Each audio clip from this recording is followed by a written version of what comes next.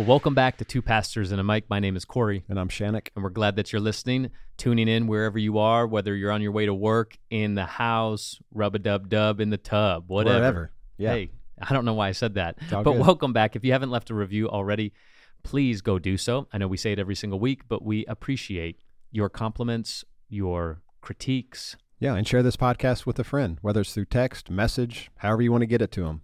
Do it. Do the dang thing. Question of the week is tomorrow March Madness starts officially, and don't get on me how the first four started yesterday. Yeah. No one cares. Nope. This tournament starts tomorrow. Since it is March Madness season, what is your favorite March Madness memory? So I was really young the last time Indiana won a championship. Matter of fact, I was 7 years old, 1987. Was that the undefeated season? No, that's 76. Oh. And so I do remember that game. I remember watching it with family. I believe my uncle was there. And, of course, super excited, super pumped. Been, I guess, groomed to be an IU fan since I was born. Just, through most of my family being IU Hoosiers, whether they went to school there or they just support the team. But a fun memory would be the title run in 2002. Now, we did get defeated by Maryland in the national championship game. But like that age, I think I was, 22. And it was just like a fun time, just being out, different places, a lot of hype. I was, a senior at IUS. And so it was just so much fun to watch those guys, and ton of shooters, but had a couple. Can you name the starting five? I think I can. Let's go. So, of course, our star of that team was Jared Jeffries. Mm-hmm. Spent a lot of time in the league after that. Our big guy was this dude named Jeff Newton, tall, lanky. Look at you. Our point guard was Tom Coverdale, little redheaded guy, could shoot. Dane Fife, who now is back at IU as an assistant. Yeah, he after just left Michigan State. A ton of time at Michigan State. And then, this dude named Kyle Hornsby. Look at you. That's impressive. That was 20 years ago. It was exactly 20 years ago. But I could name the guards for Maryland, Juan Dixon and Steve Blake. And the big guy, Chris Wilcox. Yeah, man, Juan Dixon. Hey, man, they beat Michigan State, I think, that year. I remember watching them. That was a big year. So it was a fun time. I remember, everything about it. We were 5 seed coming out of the West. I remember the 4 seed in that bracket with USC. They got defeated by the 13.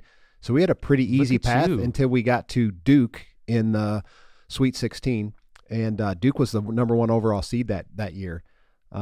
With Jason Williams, and they had a big guy. He played a long time in the league too. But anyway, I think AJ Moye with the block on Carlos Boozer was his name. Now that I got it, now I'm saying the story. Uh-huh.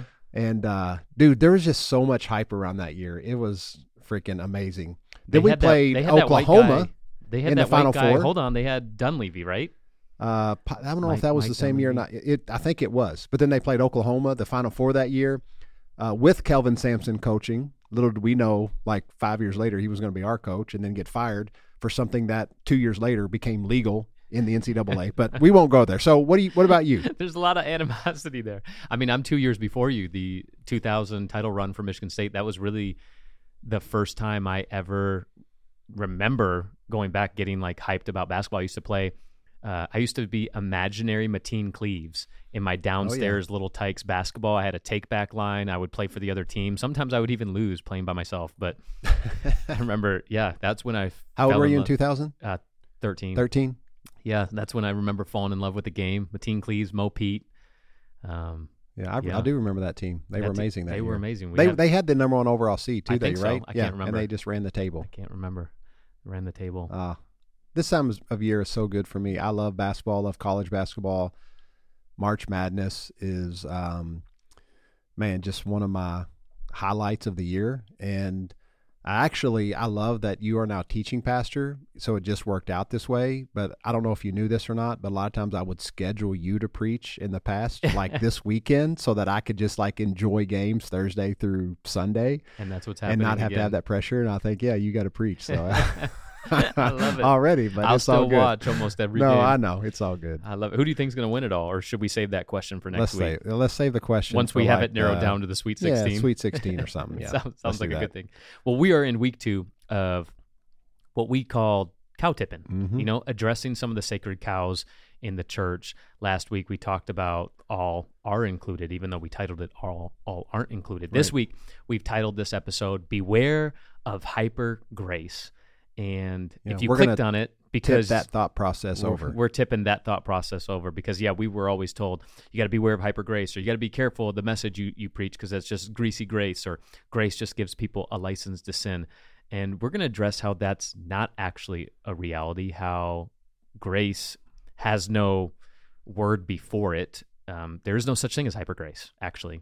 And grace, when it's preached accurately, should lead people to say no to sin, and we're going to actually use the scripture verse where it's quoted. Actually, I'm which is funny you just say that. I'm just now thinking the people that are so fearful of this thing or this idea of hyper grace, their favorite hymn to sing is Amazing Grace.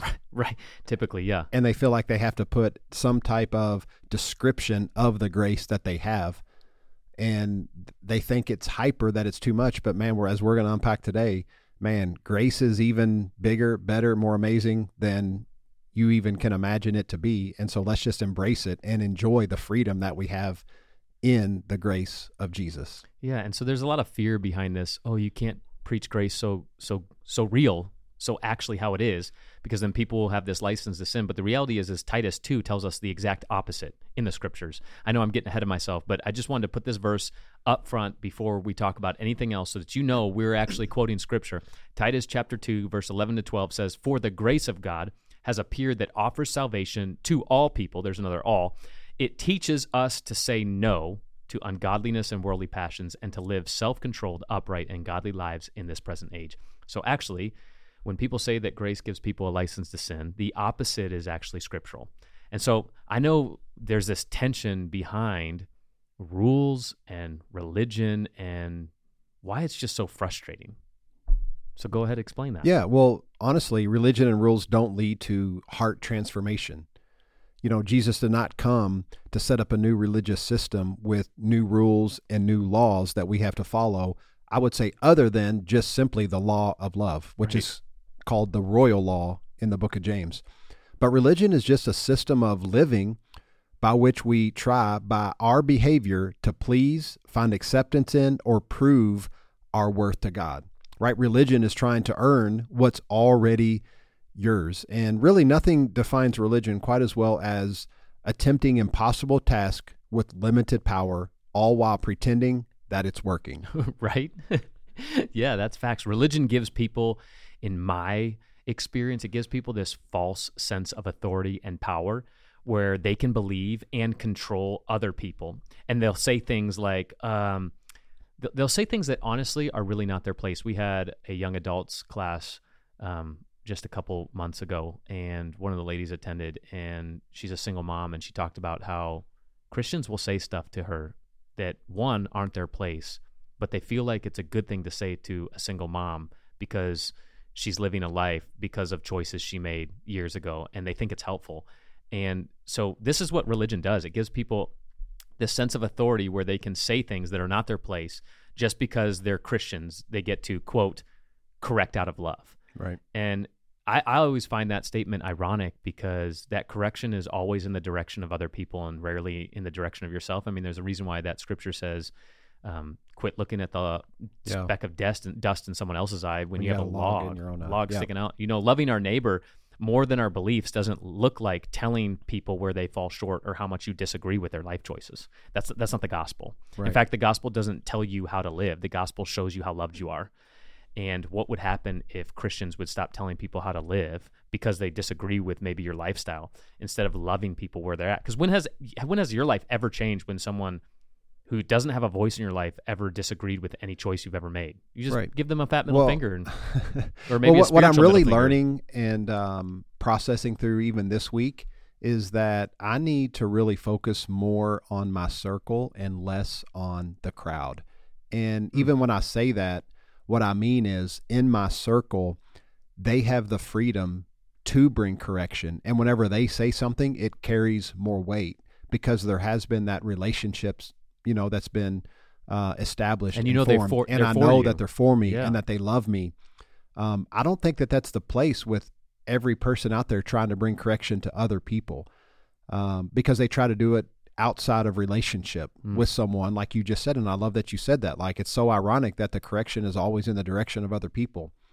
But if we haven't established that relationship with someone, I just don't necessarily believe that it's valid. Now, your correction will actually do more harm. Yeah.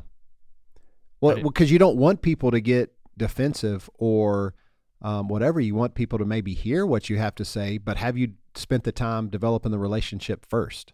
And if you haven't fought for that, then what gives you the right to really speak into someone's life in that capacity? And so I think it goes back to everything's about, the relationship. And I love that we're having this conversation, and what you read, man, was so powerful, Titus 2, that it actually empowers us to say no to ungodly living, to say no living. I just said that real country. Weird, real country right there. Well, hey, it's cow tipping, so we just talking about some country. Grace living up here. Right. But yeah, it gives us the grace to say no to sin. And so we have to realize that grace is not soft on it. It's not soft on sin, right? Attempting to manage my sin is, though. Yeah. Right? Grace actually energizes our work, right? It doesn't enable us, rather it empowers us, right? To be fruitful, to not necessarily follow after what I'll just call our flesh or things that don't produce good fruit in our life. Grace allows us to just be who we are. And I think as we live this life knowing the grace that we have, grace is naturally is an overflow that we have for other people as well. And so really, if you think about it, like, I think grace gives us such a higher level of responsibility as a son and a daughter.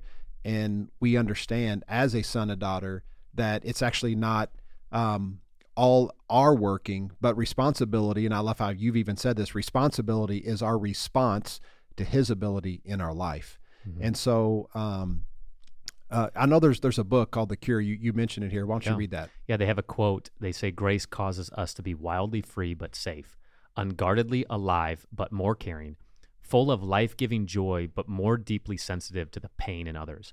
And that goes back to when people want to bring cautious to grace, they're always like, oh, people are going to just go and do whatever they want. And that recently I've just been challenged on that idea of, how do you know what people want? Why are you assuming that what they want is the sex, drugs, and rock and roll lifestyle that the church I grew up with was so like, beware, beware, beware. Like, what I want is knowing who I am and therefore pulling that out of other people. Like, when I realize that my stance before God is perfected already because of what Jesus did, not only does it give more honor to God, it gives me confidence because it's not based on anything that I can offer. And it helps me become aware that other people need to be reminded that they're whole because of what Christ did already, even in their sin. And that's what the grace message is all about, is bringing people to understand, or I like how you talk about awaken to who they always have been and who they always will be, because their position is guaranteed and permanent in Christ. I just, this culture of like warning people against the hyper grace message, honestly, hyper grace, in my opinion, is the Christian response to something that they're uncomfortable with because they no longer can control people's freedom. Yep. And honestly, if you're looking at it from a perspective of church, most people in leadership positions that are warning their church against hyper grace, they don't really want people to be free. They want people to be good. But the knowledge of the tree of the knowledge of good and evil, good was in the same tree that evil was.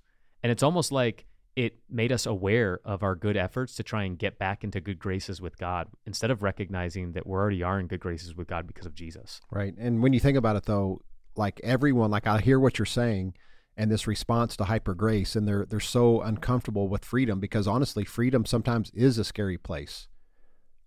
Because if you actually preach grace properly, at the end of the day, the answer to the question, can you go out and do whatever you want? I mean, is yes. Yeah.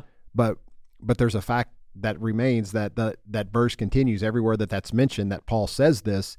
He says, but don't be controlled by it. Yeah. That might be true, but don't go out there and just prove it to be true. Yeah, because you'll have real life consequences. Right. There's real life consequences. And another side of this, the people that are fearful of this thing called hyper grace, they're like, oh, well, grace is amazing and it's good, let's preach it, but we have to pair it with truth. It has to be grace and truth. And really, there's no such thing as balancing this, because You can't balance what the Holy Spirit already balanced. So when people talk about balancing grace with truth, what they mean is balancing grace with law, because that's what we really think truth is living by the law, following rules, behavior modification. Therefore, grace becomes, quote unquote, greasy or hyper grace, because this idea of grace then becomes a topic we discuss instead of a power we experience. And when we have this back and forth, we have to realize that it's not balancing. Like grace and truth is two sides of the coin, and his name is Jesus. Yeah, they're not. They're not antonyms. Yeah, they're not at war with one another. Yeah. And so I had a guy actually text me. He was asking. It was a church leadership position. They had to remove somebody from their volunteer team just this past week, and he was like, "How do I do I offer grace in this situation with little truth, or do I offer truth with little grace?" And I was like, "Why are they opposite? Like, why are they either or when it's both and? Like, truth and grace don't contradict themselves. They are the same." And I think we get so harsh with people's process because we've already been given time to process, and then we expect other people to follow along this Jesus journey in the same pace and the same experiences that we have. But honestly, when we warn people against hyper grace, what we just admitted is that we've lost patience with the Holy Spirit's process of changing people. So we put people back under behavior modification messages because we're more comfortable with people looking good on our behalf because they represent us. In fact, when we put people back under law, what we're saying is you need to perform under the standard that I think you ought to be performing. And then we give them a list of instructions, a list of do's and don'ts so that we feel better about their salvation. And most of the law that we put on people is for our benefit, not theirs. We're just offended by how slow they tend to be changing. And that's a you issue, not a them issue. And so the reality is you don't examine yourself to find sin. Jesus dealt with the sin issue. We've talked about that on previous episodes. You examine yourself to find faith. And remember, it's not your faith, it's Christ's faith on your behalf. Jesus didn't die to take away your ability to sin. His death took away the effectiveness of it. Yeah. And that is the consequence of it. And that is death. And he took that away. Yeah. And now when we say, oh yeah, of course we're not saying go and do whatever you want. That's your own journey, because I always use the illustration of if my wife says, hey, here's a get out of jail free card and you can go sleep with every woman. Honestly, Hollywood made a movie about this, and I think it's a joke because then they go and try and sleep with women and they can't because they're all ugly. Yeah. And then so it's always like we have this idea. I'm thinking about it right now. Hold on. What's the name of it? I think it's called Hall Pass. Hall Pass. Yeah. Okay. So like I got it. If my wife were to be, hey, you can have a hall pass, so to speak, I actually wouldn't want that. Because not because she would forgive me, but because I genuinely love my wife. And the same is true with the gospel. Like, your wants change when you understand your freedom. And so I think that's just super important to recognize freedom. Yeah, well, real quick, 2 quotes. First, by our friend Bill Vanderbush, he actually says this: "It's not your ability to keep law and rules that demonstrates your character. It's your ability to manage freedom. What you choose to do when you're free to do anything is what reveals the condition of your heart." Wow. And that is so true. And this is where freedom comes into play, and you really get to see people's not only character, but their integrity, their values, why they might want to just, I'll say abuse grace, because that is maybe flowing from the condition of their current state of their heart. And so, man, what you choose to do when you're free to do anything is what reveals the condition of your heart. That's something you have to work through and challenge yourself on. Yeah. When you recognize that you're good regardless of your behavior. Yeah. Well, like what you just said in that example, like, what is the condition of your heart? Why would you want to do something like that? And then work on that. Maybe you need to bring some healing to that in your life, or figure out where that comes from. Yeah. And that's why a lot of people look at porn and it's their hidden sin. Yeah. And it's like you have opinions about everybody else's public sin, but you're over there. Yeah. I got it. This is what Don Keathley said: "You will never know you are free from sin until you know you are free to sin." Yeah, you have permission. We talked about that episode 1. Yeah.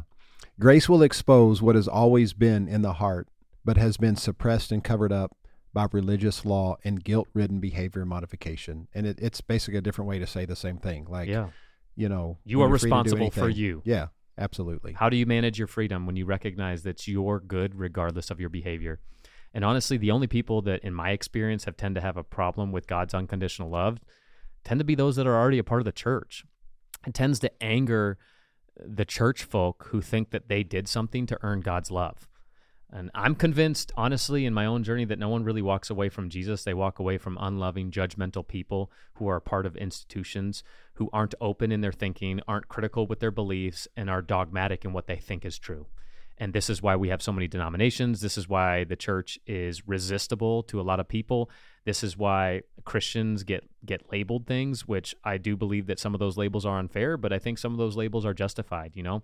Like, people aren't safe around Christians because Christians are judgmental of their lifestyle and their choices, as if they don't have BS in their own lives, you know? And so I like what Stephen Crosby says, if your idea of living in grace and freedom results in the decrease or diminishment of the life of Christ in you and through you, it is neither grace nor freedom. The risk in preaching radical grace is that people will misuse it. It's a fact. It has always been that way and always will be. We still preach it anyway, however. We are all free to be stupid and to volunteer for slavery if we want to. And he's talking about the slavery that religion brings in your life, the bondage that it produces. Right. And I love how he said, we'll still preach it anyway. Yep. Like, yeah, people might abuse Some might. the full out, grace message, and some might do that, but we're still going to preach it anyway because it is pure grace, and it is the grace that Jesus has for all of us. And just because some people abuse it doesn't mean we shouldn't preach it. I use this illustration when I preached a couple weeks ago. It's my favorite, and you can chime in and tell me if it's a terrible illustration. I think it best describes our permanent identity. It's here's the scenario. Let's say you're a prostitute, a female prostitute, and the king is walking in the streets and sees you one day, finds favor with you, and because he's the king, he orders you, hey, I want that woman to be my wife. She's got it going on. And if he marries the woman, and again, we're not talking about a culture today because we believe in women having choices to say no, but it's a hypothetical situation. Right. Let's say he marries the woman, and automatically her title changes from prostitute to Queen. And depending on her circumstances, her past, her history, her belief, the way she thinks about her identity, it might take her a couple days, it might take her a couple weeks, it might take her months or even years. She might live like a prostitute for years, even though she's a queen. But eventually she's going to wake up one day in the palace, and she's going to go, what the hell am I doing? Why am I living like a prostitute when I'm a queen?